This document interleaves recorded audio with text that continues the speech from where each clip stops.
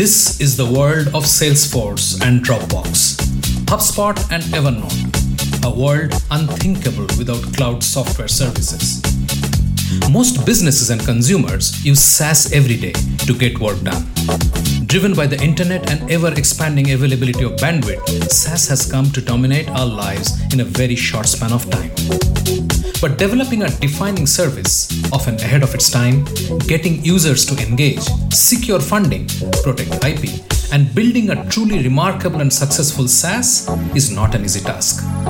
SaaS Stories brings conversations with the dreamers and visionaries who dared to think ahead. How they built their SaaS, genesis, struggles, trials, tribulations, and eventually success. Welcome to SaaS Stories. Thank you for your time and for joining us in this session. I have a favor to ask. While you continue to listen to the podcast, please leave a comment or rating at iTunes or wherever else you get your podcasts from. I personally look at each comment and will give you a shout out to each of you in our following episodes. It means a lot to hear from you.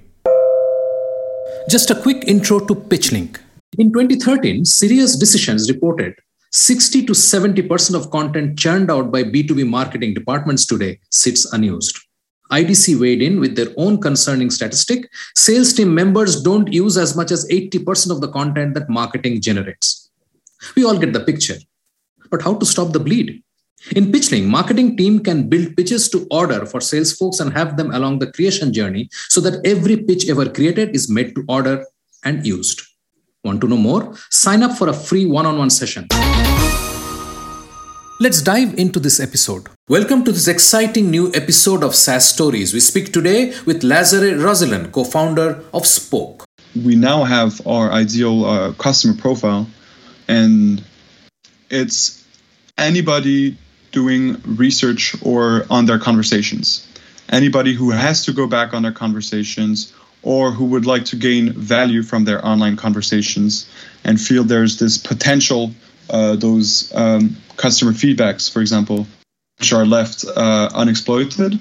So it's UX researchers, user researchers, but then we also want to bridge the gap between customer success and product managers. Lazare started Spoke after spending way too much time taking notes as a law student and paralegal intern. Spoke, imagined as the one-stop place to store, search, and share all your conversations, started 2 years ago as a school project with fellow students from the one-of-a-kind computer science school, 42, in Paris, where there are no teachers and students learn by doing.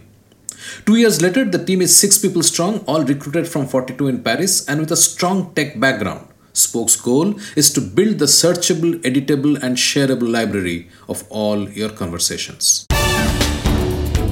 Now on to this exciting episode with Lazare Rozilan. Lazare, welcome to SaaS Stories. I'm delighted to speak with you, especially because we did speak once and you have made significant progress since then. And let me tell you, it's the first where I have redone an interview before it went out. And I'm really glad that you could do it.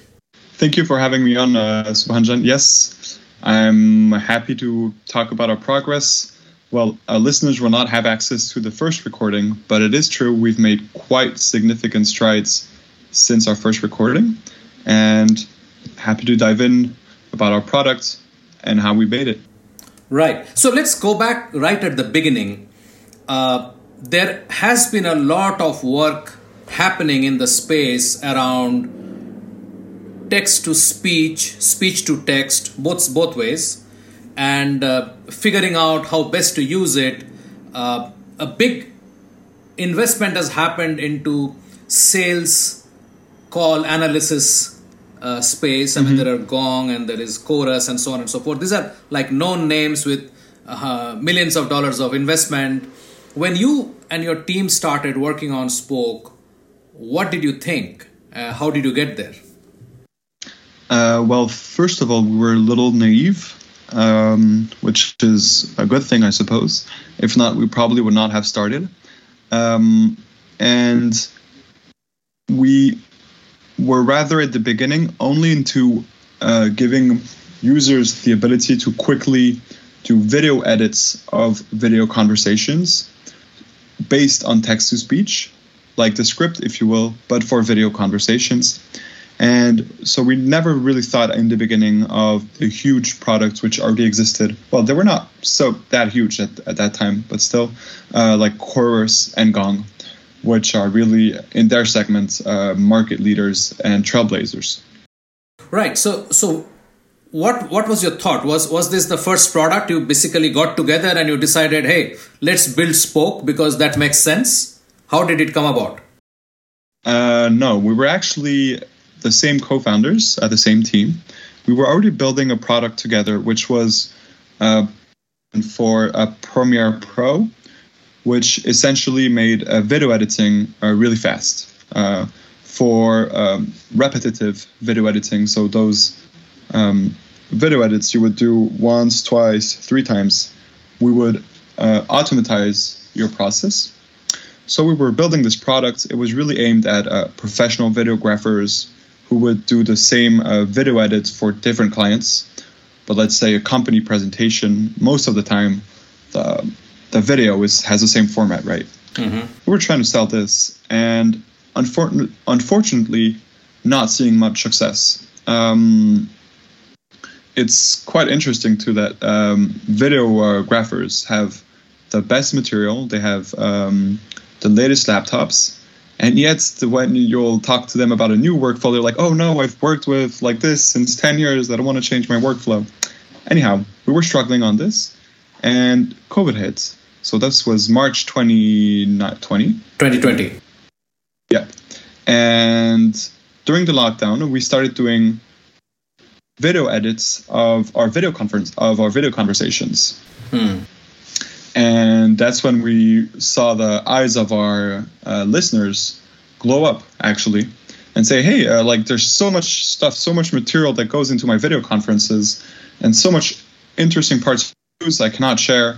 And that's when we decided to build Spoke. Right. And what happened then? So you already had this product that you were building, not much traction. Were you able to salvage some of the codes there, or you said, okay, just keep it aside, start from scratch? Well, we did reuse some part of the code, but not much. Most of it has been simply thrown into the bin. Mm-hmm. That's life.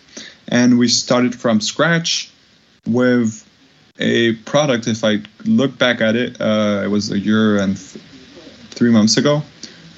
We started from scratch with a product that was really not much. It was just essentially a screen recorder that would put together different moments of your conversations when you would hit a key. Mm-hmm. So if you would hit a key several times during a call, at the end you'd have all those pieces put together, which would do a nice little summary of your call. Okay. But I think that the main difference with how we were proceeding is we wanted to validate some traction before building a new product, because we had been a little burnt out by building a product with no traction. So we put up a fake landing page, a landing page putting forward the advantages of our product, stating as if it existed, and promoted it on Product Hunt, social networks to see the traction it got, and it got nice traction, and so decidedly put us in there. Right. So at the end of this landing page exercise, I would imagine that you had a sense of your ideal customer profile, because that's where most products get stumped. I mean, you think, oh, these guys will also use it, that part of the industry will also use it, they will also use it, and so on and so forth. But we all know the value of a very definite customer profile. So where did you arrive end of this exercise? Oh, well, it was definitely not at that moment we had the ideal customer profile, especially since we were both building the product, making it evolve based on, we have to say it, intuitions, which make the customer profile evolve, and the feedback too. The feedback we get from customers also modify our product, etc. So I think we got at the end of this first exercise around the MVP about 4 or 5 months later. when we did a product hunt with this time a product which was working better and was really for the first time usable, I'd say.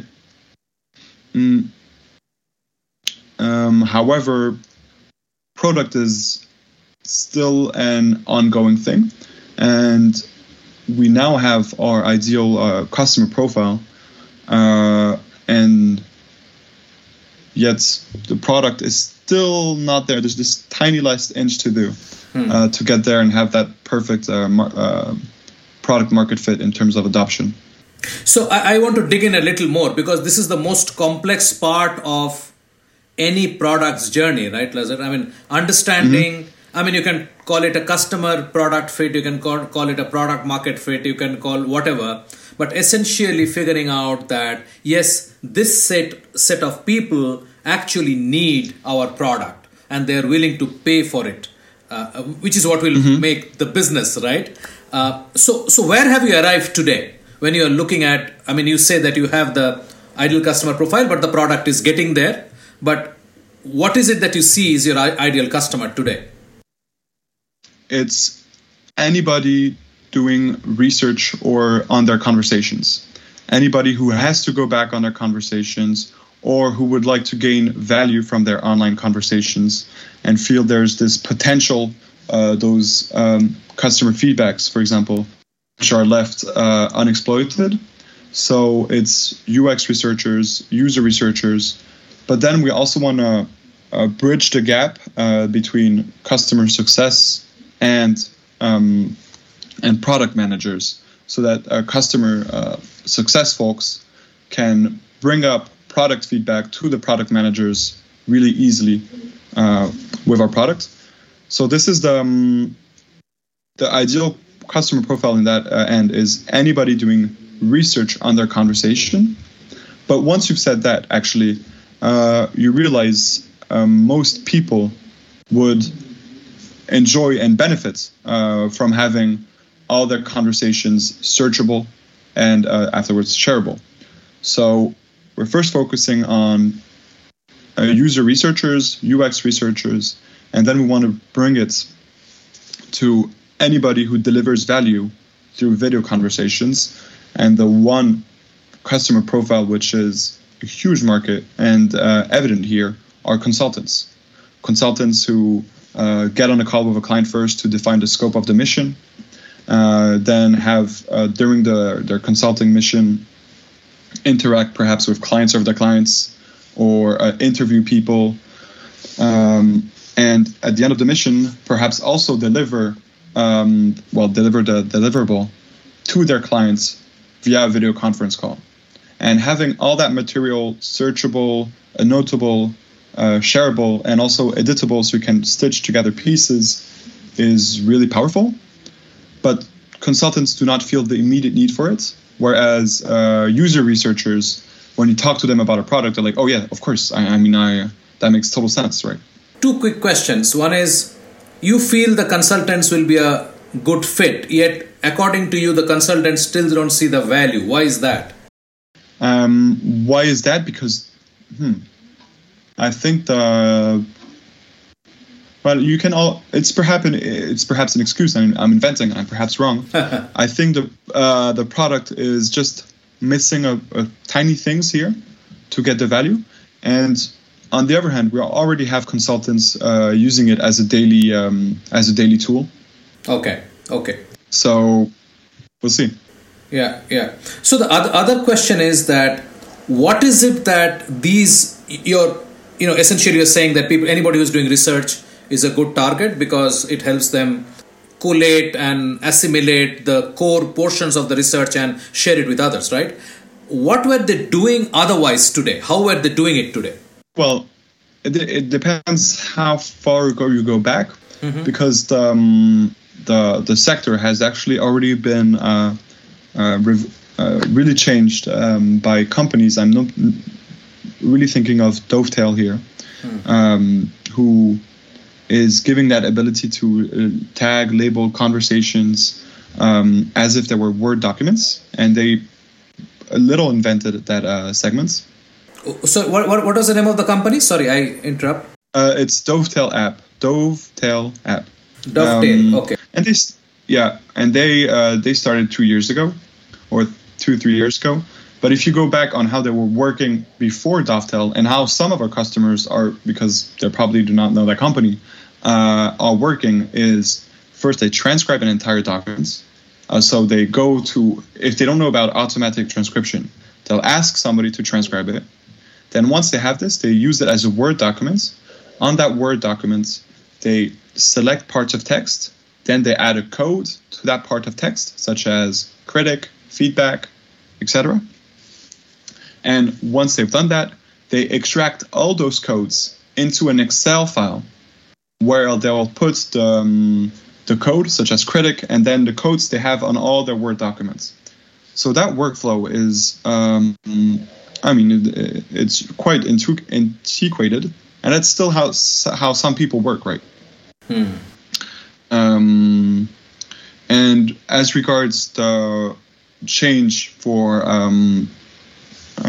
versus current solutions, is what we're doing is doing an all-in-one step, as in you don't even have to take your recordings from Zoom or somehow and then upload it.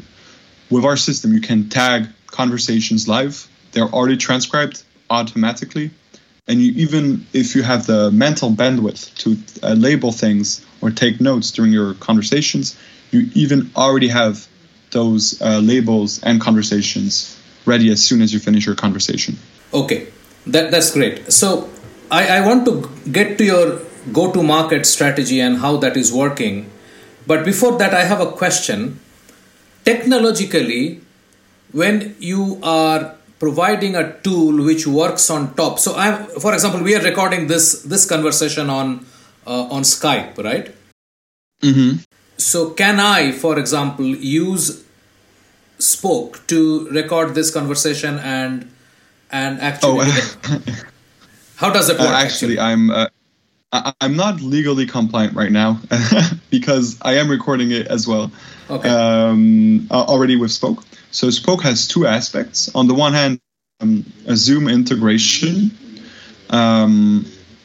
which automatically, and that Zoom integration works with a third participant to your conversations. Mm-hmm. So as soon as you join a Zoom call, if you have the record all my conversations option enabled, Spoke Recorder will join the conversation.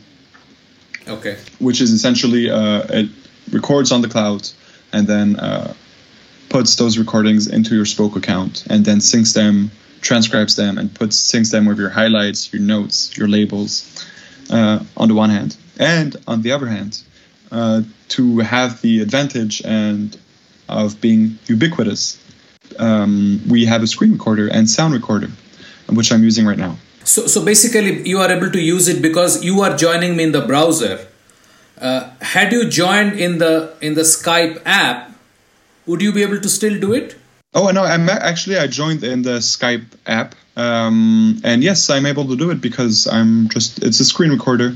I can screen record whatever I want, except actually one thing, which are DRM protected files. Those are digital rights management. It's a lock most computers have. Mm-hmm. And in that case, our screen recorder does not work. So, for example, if you want to transcribe a movie you're watching on Netflix with Spoke, that's not going to work. Okay, got it. Okay, so let's double down in the go-to-market. So you have had challenges of focusing on, you have had early success, unlike your previous product, in terms of seeing interest and seeing usage with this one.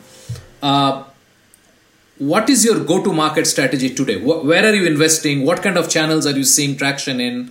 What price point do you see people are comfortable? What have you figured? Well, first of all, take a little step back on the previous year and our go-to-market on the previous year. We had the chance of partnering with a platform called AppSumo, which is a marketplace selling so-called lifetime deals to software. The advantage of that is you're selling a software which is not completely finished to people, with the promise of giving it to them for life. But also, you have the advantage of putting out an unfinished product, or what can appear as an unfinished product, have people pay for it and give feedback based on what they have paid for, which is a lot better than feedback from people who just use it for free for 2 minutes and then stop using it. Or, I mean, the emotional implication is not the same. Right. So we did that from last February, March actually, and that has generated us around 2,000 sales with a medium basket of, I remember, if I recall correctly, $180, which is already a nice cash in the pocket. And since then, we've run another campaign with them to generate a little more cash. And right now, the way we're marketing the products is mainly through Facebook ads, and also going into communities of researchers. When I'm talking about communities, I'm talking about Slack communities, Facebook groups, that kind of stuff. That gets us some nice interest and traction. But if we jump into the present right now, today, we're going at the CES of Las Vegas in January, and we have the chance of having free tickets to hand out to users or to potential leads. And what we put in place since yesterday was Facebook campaign in the state of Utah, Nevada, and another one. So all the states near Las Vegas. Where with a catchy phrase like, do you forget information on your online conversations? Do you wish you could go back simply and share moments? If so, come and join us at the CES. And that has worked amazingly well. We've got, I think this morning it was 427 signups on just a 48-hour campaign on Facebook. So that's that. Right now we're pursuing growth through the halo effect of the CES in Las Vegas. It's time for a short break. Stay with us. After the break. But what's also nice with AppSumo is it gave us users from all around the world. And as the software is improving, we're just starting to see a little drip effect with some new users from Australia, users from Brazil too. We have which are coming in as regular customers and not as paid ones. You are listening to a Business Podcast Network original. Podcasting is the fastest growing content marketing opportunity, which is untapped. We can help you craft your audio strategy and help leverage the wide reach and easy streaming capability that the smartphone penetration provides. It is easy, it is powerful and personal. Talk to us to find out how podcasting can help you build your brand and reach out to your targets like never before. Write to us at bpn@bizcast.in. That is bpn@bizcast.in. Business Podcast Network. Podcasts end to end. Welcome back. I'm Shubhanjan Sarkar, your host for SaaS Stories and founder of Pitchling, the buyer-seller engagement platform. Let's dive right back into this episode from where we left it. So, would it be correct to say that at this point you don't have any monthly paid subscription? These are all either people who have come in. No. We do have monthly paid subscriptions amounting which cost €20. And how many would that be? We have 410. Oh, that's a lot. Yeah, it pays for it almost pays for our monthly expenses. Oh, that's great. And where did these people come from? Well, those Slack communities, Facebook groups. We have signed one company, which is amazing. One company of 50 people, actually. It's actually a consulting company. And what is awesome with that is where most companies, when we speak to them, want more features, especially team collaboration features. That company trusted us based on our vision or our good sales pitch to equip all their employees, which are 50, with our software. And they're all paying individually 20 euros per month. No, they got a price. No, sure. I mean that these are individual accounts. I understand there will be a discount and there will be a deal and so on and so forth. That's fine. But they're individual licenses that you have sold. They have bought like 50 licenses of Spoke at whatever price that you thought was right, correct? Yes. Wonderful. And this 410 companies are primarily from France, or they're all over? US and France, basically. But what's also nice with AppSumo is it gave us users from all around the world. And as the software is improving, we're just starting to see a little drip effect with some new users from Australia, users from Brazil too. We have which are coming in as regular customers and not as paid ones. Right. Let's talk a little bit about your AppSumo experience. How did it happen? So did they approach you or you approach them? How did it happen actually? They approached us after a product hunt. Our first product hunt, so in 2019, in September 20, or second one I think actually, in September 29th, which we did in September 2019. They approached us in October and proposed a partnership.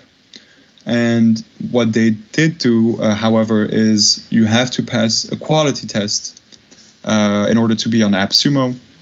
And that quality test, to be honest, I remember at the time was depressing us because they were quite harsh. I mean, they want to put forward a product which is working right. And so that quality test phase took us from November to February. So that's 3 months. And then in February, they told us, okay, you're good to go. You'll launch in end of March, if I recall correctly. No, actually, it's April. Now that I have my timeline right. Okay. And what happened then? I mean, you had those 2,000 signups, is it? Well, no, over 2 campaigns, those 2,000 signups. The first one, which lasted for 2 months, I think brought us 1,300, something like that, new users, which was really nice. What was amazing was actually just the quantity of feedback we got. That was really an amazing. And you have one going on right now, correct? Yes, for I think 5 more days. Actually, this is a decision and something I do not put too much forward because. So, for example, when we had it in April, we had a big banner on our website: "Come buy us on AppSumo, etc." We don't have that anymore because we want people to buy. We want people to buy regular subscriptions. Right. But yes, we do have one right now until I think for 1 week more, and it's actually quite a great deal. Well, compared to our regular subscription, I mean. Right. And how many did you get? How many did you get this outing on AppSumo? So if I recall, I said 2,000 global. I think actually it's a little more. I think it's 2,200, which were 1,300 in the first campaign, around 200 in a 3-day flash campaign in August, and then I think this campaign brought us 700. 700. Okay, so before we get into your future plans, I want to talk a bit about the space and your competitors. You mentioned Descript. There are simpler products like HappyScribe and Pictory and so on and so forth. There are a lot of products in this space. How do you think you can differentiate effectively with these products? Well, the 3 products you mentioned actually are not really in competition with us. So Descript is, quite simply put, the best tool to do text-based editing. Pictory is a simpler tool to do text-based editing as well, but it's just really based on video or editing, right? And HappyScribe is only about transcription. The niche we're into is building like a searchable library of your conversations, of your user interviews, that kind of stuff, really made for capturing your video conversations. And in that niche, I'd say we have 3-4 competitors, all of them American. And what is nice for now is that the market is essentially a blue ocean, insofar as most people we reach out to do not know we're competitors, except the ones which are really at the beginning, if you want, which are really quite well informed. And if they do know our competitors, for now we leave them alone. I'd say our competitors, we have 3 of them. I can list them. Competitors, yeah. As I said, I don't really think we're in direct competition right now, but at least companies building the same product or a similar product. We have Fathom.video, which actually got a seed run by Zoom. Perfect Recall, another American company, and the last one is called Grain.co. Right. And tell me, how do you? I mean, I'm just trying to understand the technological edge that you can maintain, because I would believe that the underlying transcription technology is the same for most of these products. Nobody's building an NLP software. They're using either Watson or whatever. I mean, one of those open source stuff that is out there, either AWS, Amazon has, or IBM and so on, right? So how do you think the edge in the product can be maintained? What's your thought? What I think about that, it's really UX-based products. Of course, we all have all those companies require heavy developer investment. I mean, we're doing live video capture. Your services need to be scalable. But as you said, those are all bricks which you need to put together. And at the end of the day, if we were in direct competition with our competitors, what wins the battle is the UX of your product and the simplicity to use it. Because at the end, our products are, in most cases, not all, but in most cases, especially if we target larger, especially, for example, consulting groups, are a vitamin. As in, it's not something that you require. It's not something that you realize you require. It's just a nice to have. And once you have it, as the time passes, going to become essential, but it's not essential right now. So it has to be a nice onboarding, a nice product use, simple product use, etc. Right. So what is your vision for the product, say, going forward next 1 or 2 years? Where do you think you are headed as a product, and then, of course, as a company? As a product, the tagline I often say, and my sales guy does not like it because he's like, nobody knows what that is. But I think it still describes well what we're building. It's the searchable and shareable library of all your conversations. So on the one hand, make it as simple as ever to find content, share specific snippets or several snippets put together in really a few clicks, and have it. That's the direction we're taking. It's already quite put forward. And on the other hand, I think what the end game is, and what makes a difference with competitors too, and unfortunately some of them are more advanced than us in that field, are integrations. So for example, all our competitors and I are building on top of Zoom, which is awesome.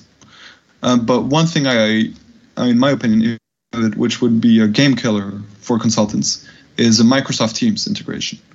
that would just that's something I'd love to have, and which makes more sense. So adding more integrations, being compatible with all video conference softwares is what works. Another integration I'd love to have is, because I love the product, is Whereby. I don't know if you know it. It's a video conference tool in the browser.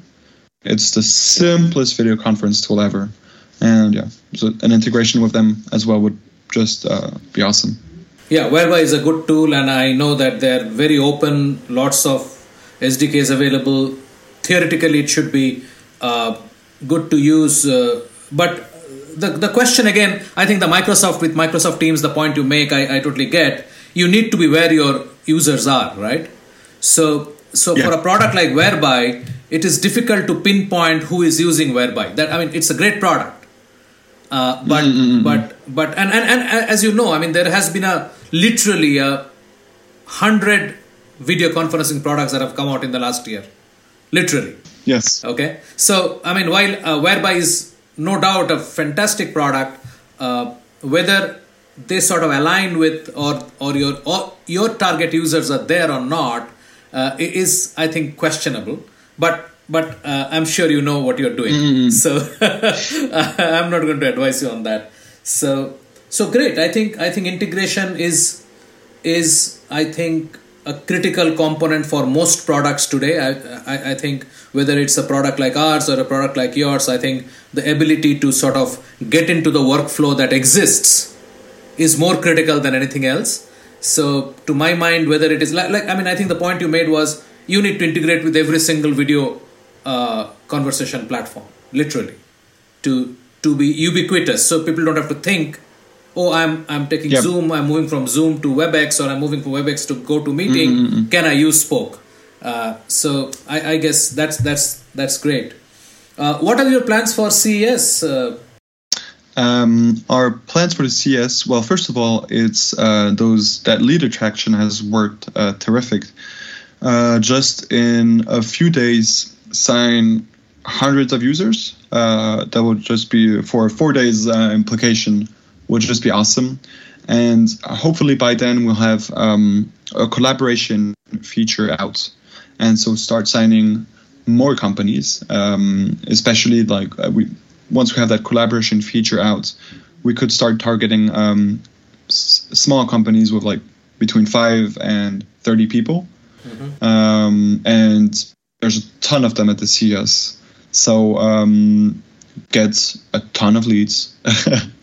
Hopefully sign some directly at the event. And for now, we're bootstrapped, and so perhaps also talk with investors and have generate investor interest in our company at a good price point, of course. Quick question. You did run a campaign in Facebook. Is Facebook the only campaign that you have run till date, or have you done other advertising in the past? We've tried LinkedIn too. But at the time, with a product that did not live up to what we were selling, and so it generated no sell at all. But going back on LinkedIn is probably something we're going to do. And Facebook is a hard nut to crack, but we have the feeling here, for example, with the last campaign we've kind of cracked it. So that can be awesome too. So, what has been your acquisition cost per lead in the Facebook campaign? Oh, on the last one, I'm not the one in charge of it, but I think it's 50 cents, something like that. Okay, so your 400 leads came from $200. That's what you're saying? Yeah. Okay, that's great. That sounds very good. No, just to go back on that Facebook campaign. It depends if you take in total cost or not because I remember I think it was in August or July when we first started Facebook campaigns, we spent 500 euros for one lead or 2 leads. so if you take in that sunken cost into the acquisition of our last leads, then it's not as brilliant as it now is. So that leads to the question before we wind up is, what did you do differently now which you didn't do then? So what is the learning? What works on Facebook? I think are really working. So people scroll on Facebook aimlessly, working that first sentence really well on your tagline. So we've reworked it really quite a few times, and also offering something to people. In that case, we're offering them to come. We're offering them a ticket to the CES to come see us, which is perfect. Right. And I think that combination of the two, nice tagline plus come visit us at the CES, we're going to give you a ticket, is... Okay. So the incentive you think you have figured, which will make them come and sign up. That's what you're thinking. Okay. And did you find it easy to target the kind... Because Facebook is not where you typically go and sell a business tool, right? Absolutely. How has been your experience there? I mean, why do you think it is working? Why do you think it is? How well are you able to do it? So on our last campaigns, we tried actually targeting our user personas, and those were not working. Well, the last one on user researchers did work a little better, but at one moment, for example, we targeted coaches, which is all, our product is also nice for coaching online. And that did not work at all. And this last campaign, actually, you can, on Facebook, you can, I'm not the one in charge of it, but I get the explanations. Yeah. You can either try and target a user persona based on, I don't know, age, gender, whatever he wants, a profession, or let the AI do its stuff. And on the last campaign, we just took the option, let the AI pick up what works best, and worked great. Oh, interesting. So the AI is doing a better job than what you would have done yourself. Yes, apparently. Good one. SaaS Stories is brought to you by PitchLink, the buyer-seller engagement platform. PitchLink enables high-quality interactions between buyers and sellers through presentation and discussion modules. Sellers create personalized sales presentations and reach out to prospects through a non-intrusive, buyer-qualified engagement. PitchLink requires no installation or download and holds the entire repository of sales collaterals and buyer-seller conversation. Talk to us to know more about how you can engage with customers without intrusion. Call us on 990-216-3132. That is 990-216-3132. Lazarus, where do you see Spoke end of 2022? End of 2022, hopefully around 40-50K revenue per month, something like that. That's the goal, 500,000 ARR. A little more, perhaps. We'll see. Okay, Lazarus, this is great, and I am glad that we could catch up and get this updated view of where Spoke is headed. And we will do one more conversation, maybe 6, 8, 10 months down the line, and see how it's going. Awesome. Look forward. Thank you very much. Have a wonderful day. Bye-bye. Thank you, Subhanjan. We have a fantastic lineup over the next couple of episodes with great conversations with SaaS founders. Subscribe in your favorite podcast app so you do not miss a single episode. Thanks for listening. Thank you for being with us today and listening to this episode of SaaS Stories. This is where I speak with the dreamers and visionaries who dared to think ahead and build world-class SaaS products. We hope this conversation helped you with the insights that you can go and apply right now to your own SaaS journey. We hope to have you here with us again in the next episode of SaaS Stories. SaaS Stories is brought to you by PitchLink, the buyer-seller engagement platform, and is a BizCast original production.